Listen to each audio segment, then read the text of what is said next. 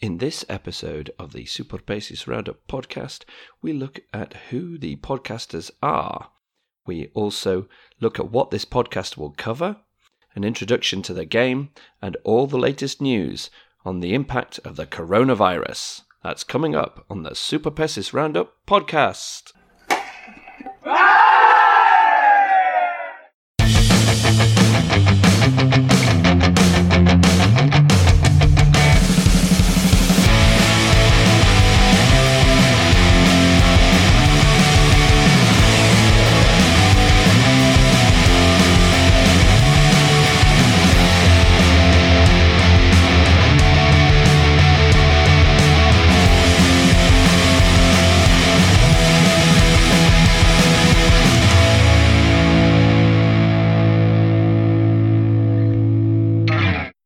Hello, and welcome to the first ever episode of the Super Basis Roundup podcast.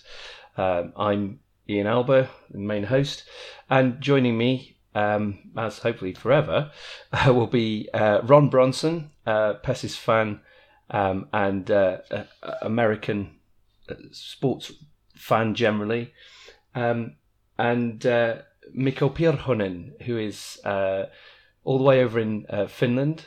Has played the game, coached in the game, has a great deal of depth and knowledge, and has even coached in English. So both of you, welcome to the show. It's good to be here. Thank you, it's a privilege. So first off, obviously a lot of people maybe have clicked on this or have decided to look at it. They don't necessarily know what this podcast is going to look at, or what Pesapallo is.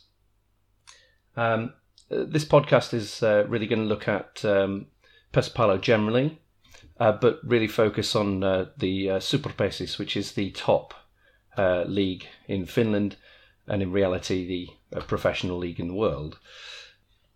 It kind of complements the blog that I do, which is Super Basis Roundup. But I wanted to talk a little bit about what the sport actually is, because a lot of people who are listening maybe don't know what it is. First of all, I come at it from a cricketing background, being here in the UK. Ron, you're over in the States. You come at it from a bit of a baseball background. What's your perception on the sport? Perception on Pesas in general, you mean, or like for baseball? I mean, so I got into it a bunch of years ago, and yeah, to me, having watched it for years now and having been to games, is to me it's definitely it's based on baseball, right? So there's a lot of stuff that as a baseball fan growing up with the game, watching it and so forth, that you can see parallels between Pesas and but of course the game is very different, right? Like it's a different sport with its own energy and its own pace. But as a baseball fan, it's pretty accessible because I feel like when you really get down to it, you can see the parallels. So yeah, that's how I come at it. And Mikko, just a quick summary. Obviously, you've got a great deal of depth in it, and we'll come on to this in a bit more detail later on. But just a very quick overview. What is Pesapallo? Okay, I try to be quick. But okay, the Pesapallo was developed from or as a combination of a couple of bat and ball sports, out of which baseball played a significant role because the founder of Pesapallo, Taco Pihkala, spent a lot of time in USA watching baseball games.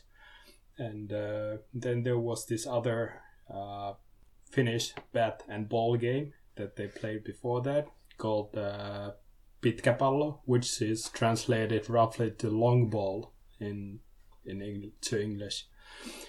And basically, Pesapallo was found officially in 1922. So in 2 years, it's gonna turn 100 years. And I think it says something that, for example, my father's grandfather already played the game. So I'm like the fourth generation of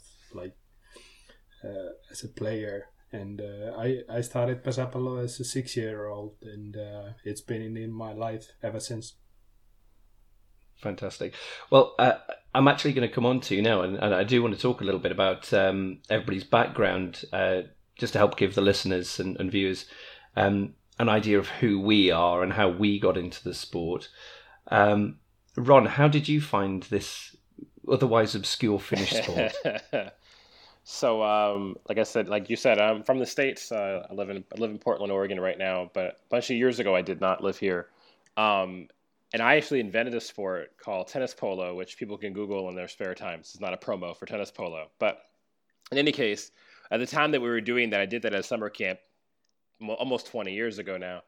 And we were looking at other sports and how they are, all sports around the world, to see how they were developed and how they were made, and just to learn about the rules of different games. And during that time, this is like 2005 or so, I came across Pesäpallo the first time. And I said, they play baseball in Finland? What is this? And I thought it was really cool. But in 2005, there wasn't it was definitely nothing online in English, very little video. I just knew this existed and that was it. And I had forgotten about it. And then about 5 or 6 years later, found some videos of Pesas on Vimeo, which sort of made me decide, mostly as a joke, to start following the league. I was like, oh, this would be funny. I should do that. I should follow this. And I could talk about it at parties. This would be really funny. So I got into it. I started watching games, picked the favorite team, which is Vimpeli and Vito. And then, yeah, from there, it sort of spawned into this thing that's, as if you just Google, anybody who doesn't, who I am, just Google my name and Pesäpallo, and then you figure out my journey to this. It's involved me being in embassies and being on TV and being in Finland. I really love it. I love the country, and I really enjoy the game. But I definitely come as a fan. I'm not even a baseball player. Like I coach tennis, like, for fun. So that's actually my actual number one sport. But as a fan and spectator, it's something that's my number one game now. So that's how I arrived here. Well, I have a very similar story, and I'll go on to it in a moment. But I'm just a fan. I'm not a player. I don't play any sports really. Just a big fan of the game. But Mikko, you obviously have a great history of the game. You started playing when you were 6. You were saying. Tell us a little bit more about your journey through Pesäpallo. Long story short, my playing career went all the way through the junior, up until the age of 17 or 18, when I turned more or less permanently into the men's series, and I was with my hometown club, Joensuu, as a player when we got promoted to Superpesis, and I played 1 full year, and then because of injuries I basically had to abandon playing, and I had to stop my playing career at the age of 23. And but I had been coaching juniors even while I was playing, and my club offered me a 1-year professional contract as a coach, and I decided that I had just finished my psychology studies, so I thought that I would give it a shot for 1 year, and then I would go back to real work. And 15 years later, here we are. So I've been a coach basically all over Finland now, and that my last job was as a coach in Tampere in Manse PP, and after that, last year I was invited to be a coach for the national team of Nepal, and I also did coaching in Bangladesh and a little bit in India. And Pesäpallo has actually got some foothold also in there, but we'll go back to that later on. But just as a quick note, and an important one, because my Pesäpallo friends are in constant contact with me, and I know that the situation over there right now is it's like in everywhere else that we live in uncertainty. So all of my friends in Asia, stay home and stay safe. Yeah, I think that's a message that goes for everybody. It's a very difficult time. If people are listening and don't know what we're talking about, we're recording this in the middle of the coronavirus pandemic. And obviously, the key thing is to keep safe. But it's had a massive impact on sport globally, and we'll talk a little bit about that later. What are your other interests, Ron? Coming back to you a moment. So I work in tech. Other interests. I mean, I don't know. Like I said, I mean, I work in tech full time, but also coach tennis for years. So I've done that for 20 years. As just like as a hobby, and so that's been probably the biggest thing. Other things you can learn about, but Paces has definitely been a fun journey. It's been a fun part of to have this as part of my life, to learn some Finnish and to really make it something that's taken on a life of its own. And again, I didn't plan for it to happen this way. So it's and it's just beginning, really. It's been going on for a while, but the journey is really just beginning still. Yeah, and Mikko, for those of you who don't know you, you're a big football fan, or soccer to America. Is that right? Yeah, it's a sport that has actually played a major part in my life. I started playing football at the same time that I started to play pesäpallo too. And I played other sports, but football is something that I followed and even got to the point that I actually write about the sport. And I also write about pesäpallo. It's been something that I've done for a couple of years now. And actually, at this very moment, I was supposed to still be in UK, in Liverpool, to be precise, to cover their Premier League season, but it was abandoned and plans changed. But yeah, football and also American football, those both count as like my major interests.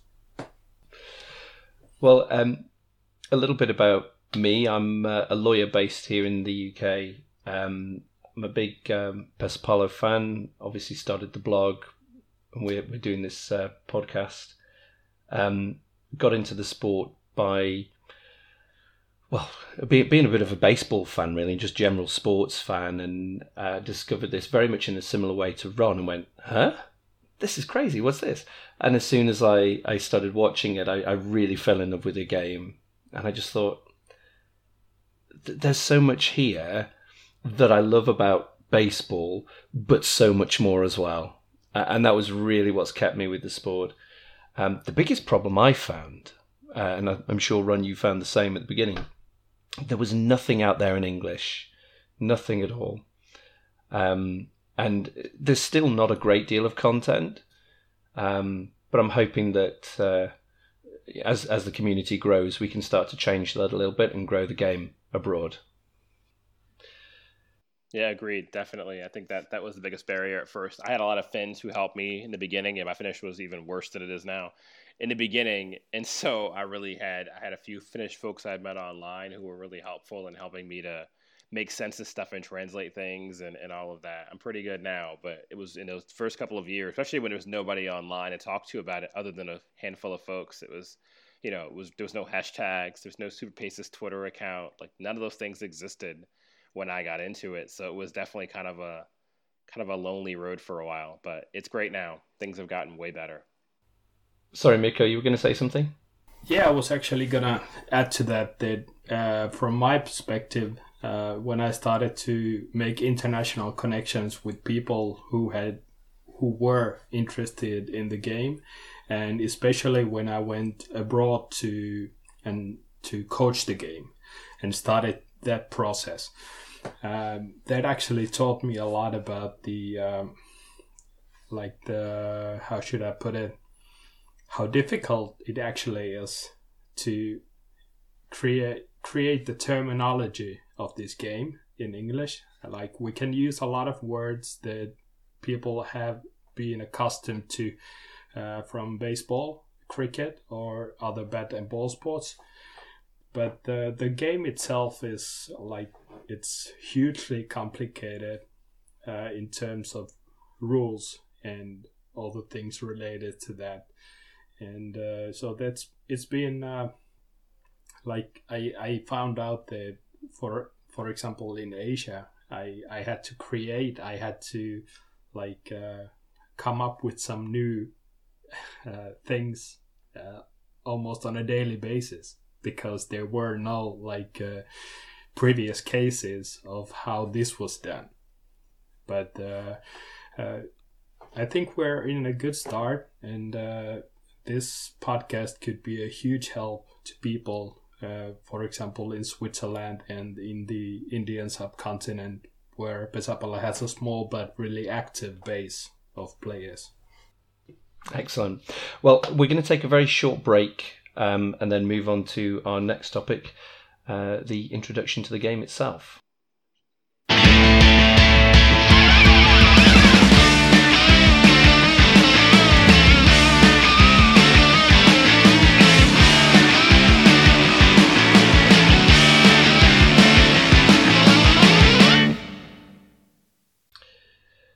Okay, well, welcome back.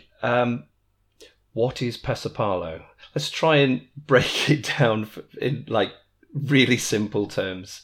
I think, Ron, something you mentioned to me the other day, you felt it was like baseball on acid, or was it you, Mikko? I can't recall. I think it was a term that a New York Times reporter came up with when he was visiting our All-Star game a couple of years ago. But anyway. Yeah. Well, one of the things that really strikes me is there's so many similarities with baseball, and it's one of the things I've drawn a distinction of on my blog. But you don't have all the sort of time delays, the game delays. It's a bat and ball sport at its heart.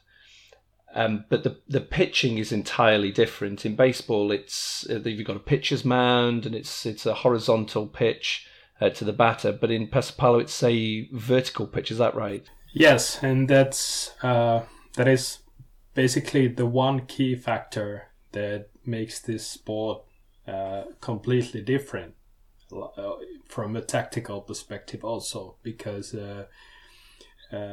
once you start playing, it doesn't take long before you hit the ball more times than you don't hit it. Like you get contact to the ball whenever you want to, basically. And that changes the perspective of the game dramatically. And also, like, Pesäpallo is also a duel between the pitcher and the batter. But it's like, from my perspective, it's also a battle between the pitcher and the head coach, who usually uses the signal fan that we will probably talk about in the later episodes. But that's one of the key factors, one of the key differences. But like, I'm not going to the history of Pesäpallo all the way through, but just as I want to mention that Pesäpallo also has a background of being like a sport that is also good for military purposes. The creator of Pesäpallo was one of the influences that he had was that Pesäpallo can help the soldiers to keep up the essential skills that they would need, like when going to war or preparing to go to war. And that's like throwing and running and things like that. So it has a background from there too. Like silent signals, like the fan signals, knowing like secret codes and things as well. Absolutely, and I think, Ron, you'd agree with that. Yeah, I was going to say two things. One, that the signs thing is another thing they have in common with baseball, except in baseball, the signs are, a person does the signs rather than the fan. So you'll have a coach do the sign to whoever, and it's usually for, the batter or maybe one of the runners that they're doing the sign for. So that's kind of fascinating. The other thing is I was just gonna to Miko's point about is like, and Miko, you'll tell us this is accurate or not. Isn't it that like when you're out or you get out or wounded, it's wounded and killed, right? Like the language you use, it's not like outs or whatever else in a baseball or whatever. Well, is yeah, that right? I mean, from the viewpoint of history, that's exactly how it goes, and we're still talking about somebody getting wounded. That is true, but like in the last 20 years or so, we have scrapped the term to be killed or to die, and we're using the term out also in Pesapallo. Yeah. It's an interesting note that you make there, and there's a distinction, of course, between being wounded and being out, and it's one that's really different to a lot of sports. Being caught in, say, cricket or in baseball, that's it. The hitter is out. But in Pesapallo, it takes on a whole new meaning. It's a wholly different thing. Was that something that was a bit kind of confusing at first, Ron? So the whole thing, so for people who don't understand this, I mean, you probably read a little bit. Hopefully you did a little bit of homework before you jumped into the podcast. But if you didn't, that we're talking about here is in Pesapallo, obviously the batter can use all three of their strikes to hit the ball in play, which obviously is not a thing in baseball, right? Maybe closer to cricket, right? Because in a sense that you get like 6 overs, right? So you get 6 balls, right? Is that right? Or is it 5? Well, there are 6 balls in an over, but a batsman never technically has to run in cricket. They can just choose whenever. But it's an interesting distinction. So at least there's a parallel to that. Baseball has none of this, right? So whenever I have to explain to people that you don't have to, in baseball, you would sacrifice a runner. If I want to advance a runner in baseball from first base to second base or second to third, I may send a batter up to sacrifice himself, go up, hit a ball to the deep center field so that runner can advance from second to third. In Paces, I don't need to do that, which is really cool. I thought that was really great. So that part wasn't hard. The wounded and out thing was hard at first until you see it. Reading about it doesn't make any sense. You kind of have to see the game to understand. For instance, you watch a game in Pesapallo and a guy will catch a ball and he'll drop it automatically on purpose so that, so that guy loses a strike. Like as a baseball fan, you see that and you go, why do they just drop it? Well, there's tactical reason for why you do that. But you kind of need to see that. You can't just read about that because it won't make sense until you see it. Once you see it, it makes sense. You're like, oh, okay, well, I get that now. So yeah, it was, but at first it was not intuitive until I started seeing games and watching them. I kind of think of it as almost the opposite of the infield fly rule, in a way. Exactly what it is. Yep. There was a controversy, actually, I'll point out. Last year, there was a controversy in baseball last year where it was like the end of the season, and a guy was pitching to get to 200 strikeouts in a season, a pitcher. And so his teammates, knowing he needed this, he wanted to get this record. Maybe it was 300, because that's a big milestone in baseball, 300 strikeouts. It doesn't happen very much anymore. So his teammates, somebody hit a foul ball that they could have caught, but instead of catching the foul ball, they let it drop, which to me looked like a Paces play. I'm like, oh, it's like Paces almost. And so, but it was controversial here because they're like, I can't believe that they would do that. And he got a strikeout and it all worked out. But anyway, so yeah. But it's like it's the opposite of the infield fly rule, exactly what it is. It's hilarious. Perhaps, Miko, you could add your take, obviously, with your experience, what it is.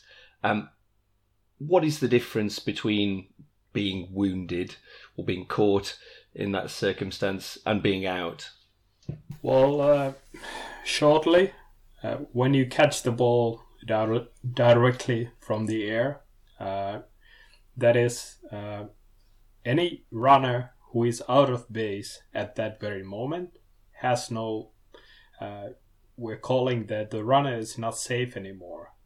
So they have to advance to the next base before the ball gets there. And that is the basic thing that the runner has to do. But if the runner is standing on base and it's not the third strike, then basically nothing happens.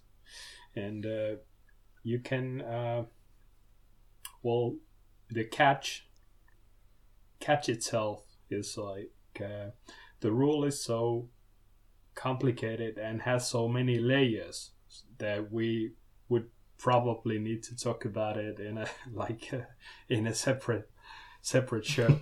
but it's like over the years they had some tactical dimensions have been created through the possibility of not being out automatically when the other team catches the ball straight from the air.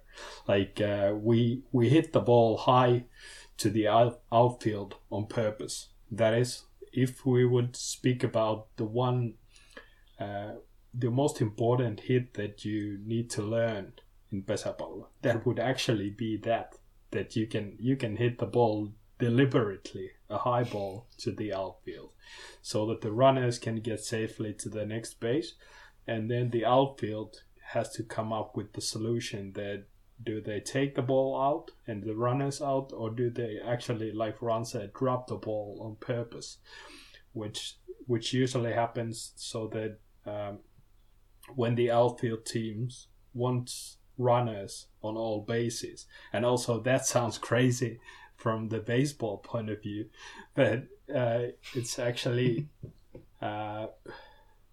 if we take two, like shortly, we take two options. First one, you drop the ball and you have runners on all bases, or the second one, that you catch the ball and you only have a runner, for example, on third base. If you have runner on all bases, then it forces the batting team to come up with something during the next 3 strikes, the next batter. But if you only have the runner on third base, he or she, the runner doesn't have to run.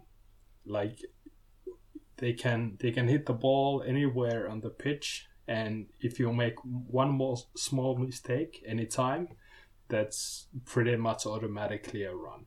So it creates tactical dimensions, and it is being used on purpose, like not in the smallest junior teams and games, but I would say that when we reach teenage and from there afterwards, it is a tactical weapon, most certainly in pesäpallo. And talking about tactics and sometimes wanting more runners on base, the layout of the bases seems very alien to what Americans would be familiar with, or anybody familiar with baseball. And the distances between the bases increases. So, first base is pretty close, and then second base is further, and so on and so forth. In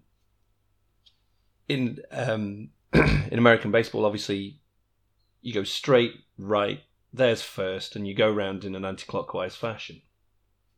In pesäpallo, it kind of zigzags. You go left first.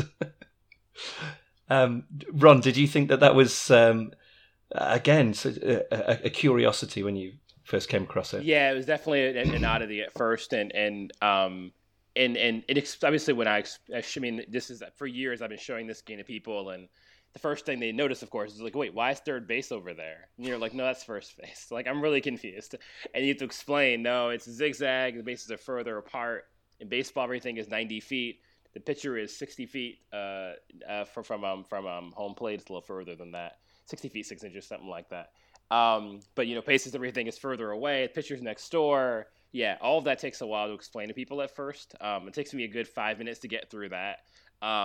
And also the other part we talked about earlier with the strikes. And then from there, we're good to go. But that is the hardest part to explain at first, for sure. Well, hopefully we've given the listeners a little taste of some of the differences between pesäpallo and baseball, which, as we've said, is perhaps one of the closer sports that it's like. And I think, Mikko, you're absolutely right. There's so much depth here. We're definitely going to have to come back and talk through these things in so much more detail in different episodes. But, this is a great taster for people to just kind of get to grips with the game itself.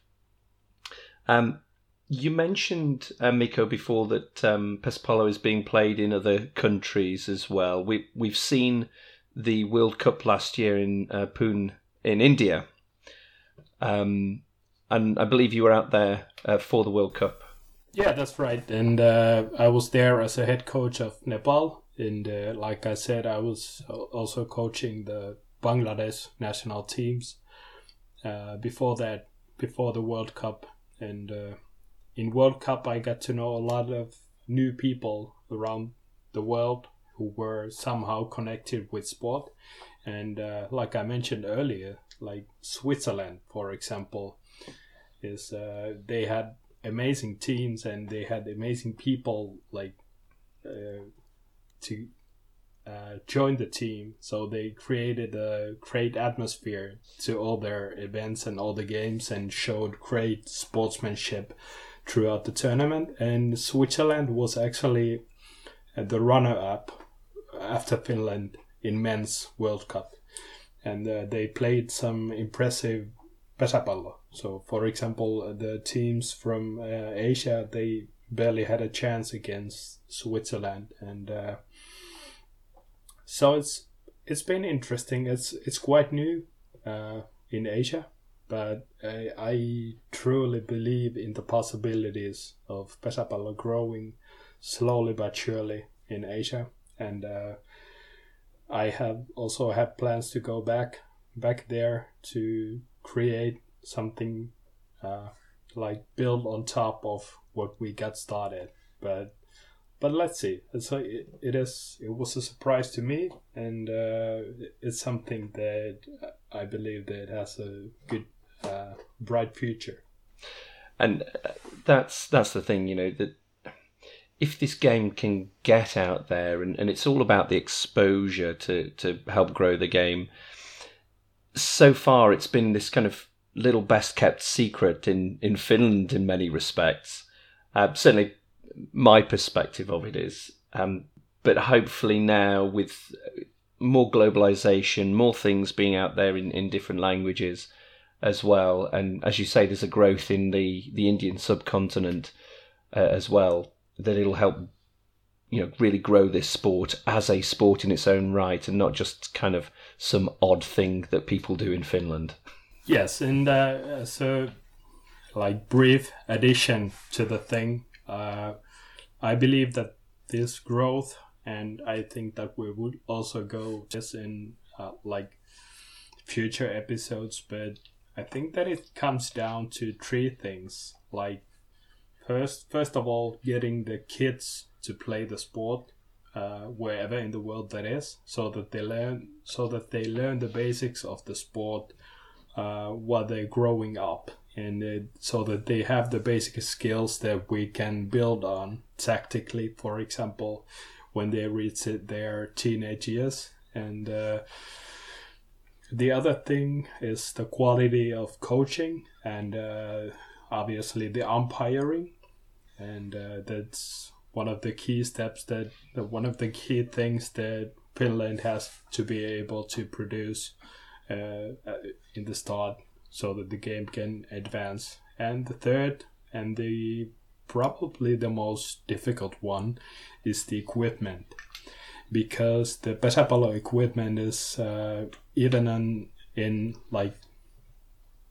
on European or Western standards, it's quite expensive. I mean, when you buy a brand new pesäpallo bat, we're talking about 300 euros roughly, and it lasts maybe, like, it depends, but it only has a guarantee of 1 month if you're playing in some actual series, like in the highest levels. So it's quite expensive, and also the glove is 150 euros more or less.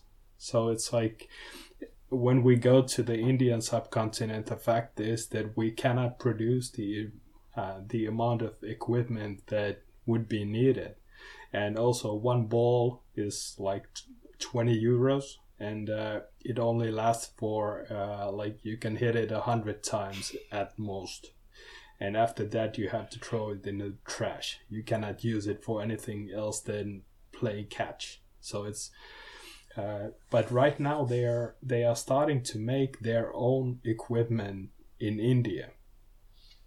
And I actually, for example, I have a baseball Pesapallo glove made of leather that has been made in India.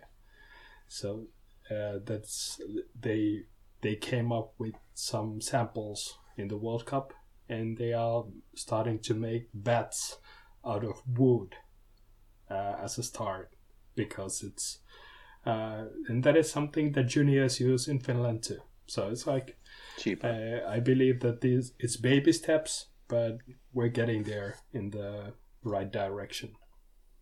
And finally, obviously, the key for this podcast is Superpesis, which is the top division in Finland, and there are currently 14 teams who vie for that championship. Ron, you're a big Vimpeli fan. That's right, yeah. And obviously one of the other teams, the current reigning championship team is Joensuu Myla. And Mikko, that was your previous team. But you also mentioned another team, Monza PP, who have just been promoted to Superpesis from the second tier. What was it like working with Monza last year? Because they really were a cut above the rest of the Ykköspesis, the second division teams, weren't they? Yeah, it was an amazing experience, to be honest, because of the people who were related to the team. And so the atmosphere that we worked in was like there was a lot of stuff happening. The club was expanding, and they changed the chairman of the club, the president of the club, in the middle of the year. That was it was a planned move, and but things were like there were all kinds of twists and turns. But in the actual playing field, we came up with this peaceful environment. And also we had great players and an amazing spirit. That was, I think that was something that separated us, and the professionalism of the players, even though they were hardly paid anything to play the game. But we got there, and now Pesapallo is coming from. It will remain a game of the smaller towns and cities, and places like Vimpeli, for example, that has I'm not sure, but we're talking about 4,000 or 5,000 people in the whole village, and that's amazing, and I love that. But now we're getting like bigger cities also in Finnish scale that are starting to have close to Superpesis level teams, and I think that the future will bring the sport more to the bigger cities like Tampere. But now they have a men's team for the first time in 30 years, and that's one of the main reasons I hope that the season would get underway. Oh, sure. There's a lot of hype about Tampere coming up. There's a lot of really interesting dynamics between all the teams who are in Superpesis this year. We've just had the Holly SM, the indoor tournament group stages, and we'll come on to this in the news section in a moment. But a lot of information that people can get. The Superpesis website, which is superpesis.fi. It is, of course, all in Finnish, but the blog that I run does try and break some of that information down into English. So yeah, hopefully there's going to be a lot more platforms out there in the future that will, get this news out there in English. We're going to take a second short break now. and we'll be right back to talk about all the latest news in Superpessis.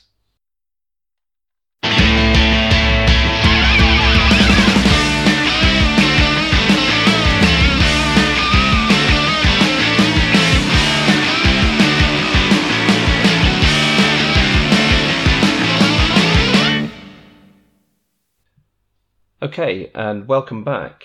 So now after the break, we're going to get onto the really grim stuff, the latest news. Well, nothing's happening in terms of games globally at the moment. Just before the break, I was talking about the Hali SM group games, which started in January this year with Johansson Myla playing off and beating Silinjarven Pessis. Very convincing win, looked very strong, Joensuu. But it all then came to a grinding halt at the semi-final stage because of the pandemic. We know that across the world, a lot of teams are struggling. A lot of teams are in a very precarious position. Mikko, that's definitely true of Pessis teams, of Pesapalo teams, because a lot of the income that they make, tell me if I'm wrong, but it's through the ticket sales, through the local sponsors, and things like that. So without the games being played, the income really starts to dry up. Is that right? Well, that's 100% true. I mean, for a Superpessis team, it varies through the country, but I would say that they make roughly 1/4 or 1/3 of their whole income through the gate, from the ticket sales, and but the major problem will also be working with the companies that support those clubs, because the contracts they are tied to some event that would happen during the season, some game or some player or something like that, and they have multiple kinds of deals that have been tied to the events that are in the game or close to the game, or like some all kinds of things that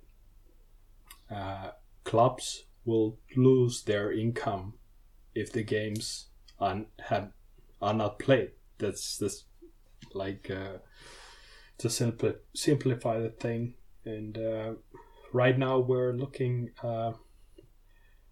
at the possibility of the season being started at the beginning of June. And actually, now that we're recording this, all the clubs from men's and women's Superpessis will get together in a couple of days. Actually, the exact date from my information is on Monday the 13th. So the clubs will gather and see the latest information and come up with the decision that will they go on as is the plan now, so that the games would start at the beginning of June, or do they have to postpone that? And right now, watching the news and listening to the latest information in Finland, we're expecting the pandemic to reach its peak in Finland somewhere around mid-April or the start of May. So personally, I'm not too optimistic about it. I mean, I hate to be the bearer of bad news, but and it's not news yet, but from my point of view, there's just no way to start the Superpessis that early. It has to be delayed for at least a month. And there is a possibility that a part of the season could be played indoors. and that is also one possibility that they are looking at. But from my sources of information, the possibility of playing without audience, without crowd, without spectators, that has been ruled out, because it would bring most of the costs of the event, but like almost no income. So that has been ruled out. Yeah, absolutely. There's a lot of talk around the world about what games can and can't be played behind closed doors, as it were, without fans there. Pesapalo really doesn't seem like it's one of those games, especially the way that the kind of modelling works in terms of sponsorships, in terms of the ticket sales and things like that. The economics of the teams at the moment are such, tell me if I'm wrong, but there's only one team who's been able to guarantee their players' wages through April, and that was Johansson Myla. And that's only because they'd been able to secure a lot of early deals in January, I think it was. Well, that is how it is. And the Players Association and the clubs, they have sat around the same table a couple of weeks ago and talked about the situation. But there's the truth is that there's not a lot that can be done, because there's just no income, and that's like the finances of the Superpesis teams are well, how should I put it? At best, they may reach like zero, like not. A lot of the teams never make actual profit in their whole, like, no matter how many seasons they spend in Superpesis, they hardly ever make any profit in any season. The reality is that if you can like create enough income to provide all the costs, that's a 100% that you can do. But right now, in this situation, the clubs they don't have anything to go by. They don't have any money that they would have or would be coming from anywhere. So they have no options but to lay out all their stuff and the players too. And as a result, Ron, we've seen a lot of the teams try and come up with new ways of both engaging fans while there's no new games being played, but also to try and boost revenues. We've seen like Game Saver shirts, we've seen sales of different varieties, auctions of things. Do you want to talk us through some of those kind of things? Well, I know Vimpel Evento just actually right now is doing a on their Instagram is doing an auction of player jerseys to sell, presumably game worn jerseys that folks can buy. And so that's cool. I know some teams have been selling season tickets that you can sort of buy them anyway, support the team, and I think more information like that would be great. I think it could be really good, especially with something like this, is to find out, like if you start listening to this and you find a team, that the beauty of it, as everybody's been saying, is that if you're used to, like, say, American sports or EPL or something like that, the numbers that for Superpesis is way lower. So if you want to support a team from far away, like it would be great for a team, but it wouldn't cost you very much if you have the wherewithal to do that. Like I know I'm going to just kick some support to one of these teams, because the beauty of Pesis is that it's a community sport. You see people, all kinds of folks in the community who are involved from a really young age all the way through. I think that's one of the beauties of it, and so we want to make sure this game stays alive for the next 100 years. And so I think that as fans of the game, anything we can do to try to support it, because again, they're not asking for, this isn't the New York Yankees asking you for money. This is nothing like that at all. These are mom and pop shops run by folks who just really enjoy the game. Which is, like I said, I think the thing that makes Paces, if you're a global fan of sports and you just want a new thing to get into, the thing that makes Paces awesome is that it's major league in the sense that it's on television and you can watch the games and it's produced professionally and it's got a long history, and you've got these legacy clubs. They're not franchises, clubs that people support, but it's also definitely very like, your heroes are right next to you. They eat at the same restaurants, and you get to hang out with them and stuff. So I think that's the thing that I want to make sure people know about this game, is that it's very accessible. So anyway, I took it a little out of field there, but I wanted to get that out there. No, that's absolutely right, and it really hammers home the point that the players are ordinary people. They're part of a broader community. The community themselves is being hit, so the local businesses, they're not able to offer the sponsorship in the same way, and they're not able to get the advertising from the games because the games aren't being played, which then has a double impact on the team, and that's perhaps why it's being so difficult for the Super Paces teams to weather through this storm. Some of the other things that obviously I've been looking at, I was going to be coming over to Finland in June. I'd been invited by Cricket Finland to come and score some of their games in the World Cup qualifier.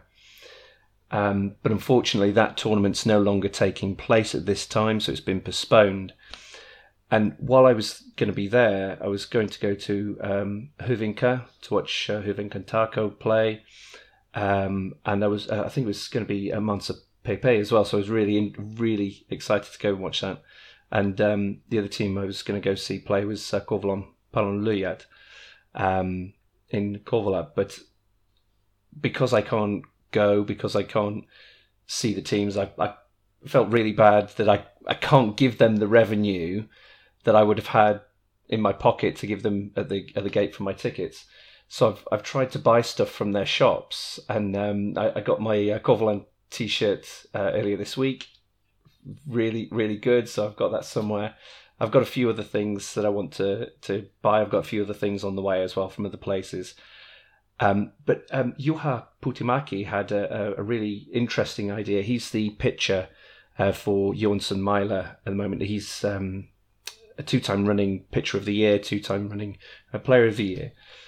And he had a really interesting idea. I don't know if either of you saw it, but he was offering to buy, I think it was like 3 tickets for fans at away games, for every away game.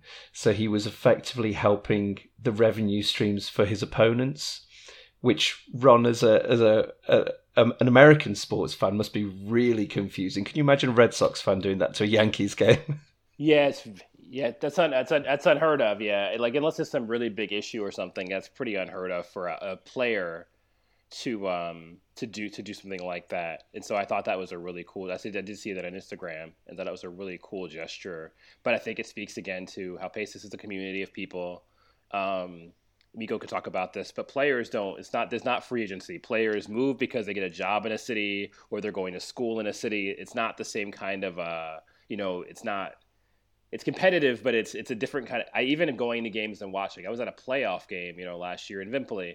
It's the decisive game, the series that we're going to lose, and even then, fans, while people obviously cheer for their team, there's no booing. It wasn't. I didn't see a lot of people even said is we don't do some fans may do that, but we don't do that. We cheer for our team, and that's who we root for. And so it's not doesn't feel like life or death. Sometimes people make sport feel like life or death, and it's not. Especially now, we know that, right? Like living in this pandemic, wherever around the world, we know that this is just sport. It's just a game. It's not that important in the grand scheme of things. But I think that, I thought it was really cool that he offered to do that, and it's something that, like I said, I think that hopefully other folks are able, fans that can afford to do that would also chime in and do the same thing. Because again, we want to keep the game alive.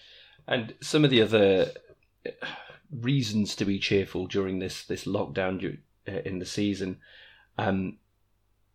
I'm sure I know, Ron, you've been following it, but Antti Haapasalo has been looking at some of the old classic games on his Twitch feed, which has proven really popular. Now, anybody who doesn't understand Finnish, you'll just enjoy the game. You won't understand the commentary.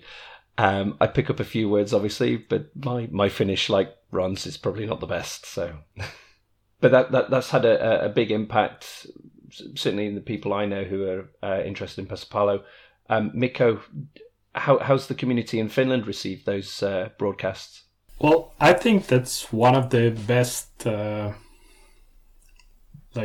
ideas to improvise something during the lockdown, and while we're waiting for decisions about the games, and while we're in this situation of uncertainty, it is something that it has been welcomed with arms. But also, like, the teams, they are forced to improvise in negative ways also because of the financial situation, but they also have to create some new things that I think that they will live on even after the pandemic has been, like, when we reach the situation that we have this thing under control.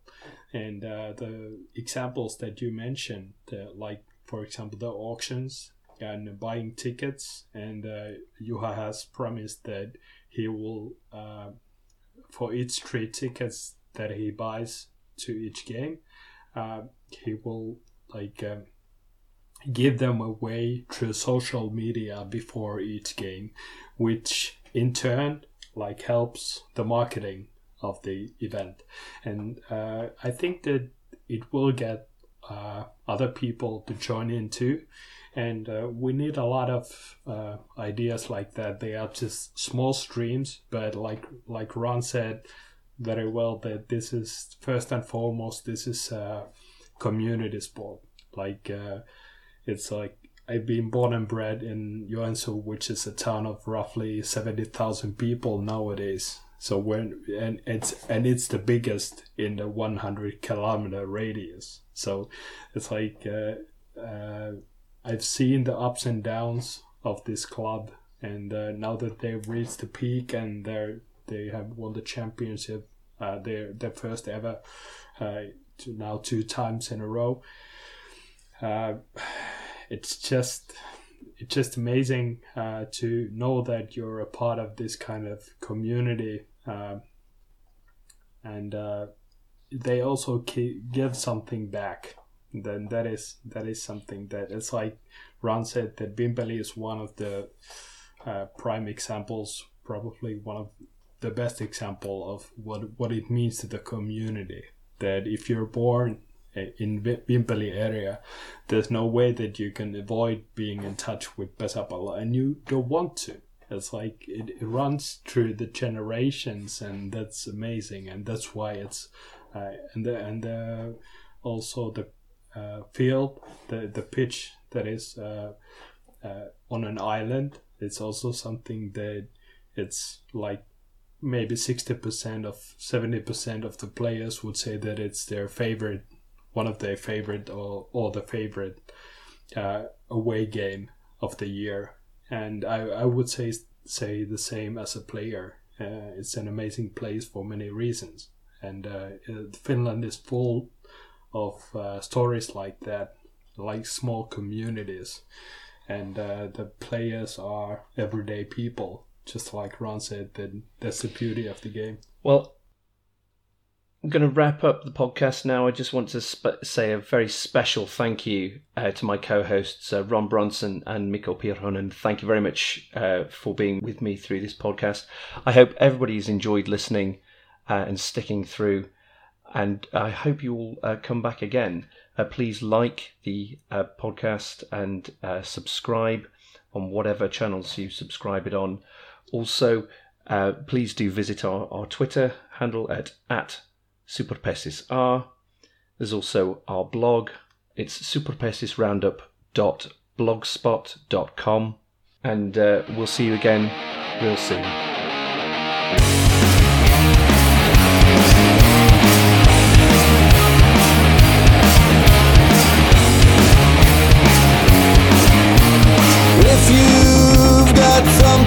that's hidden far away.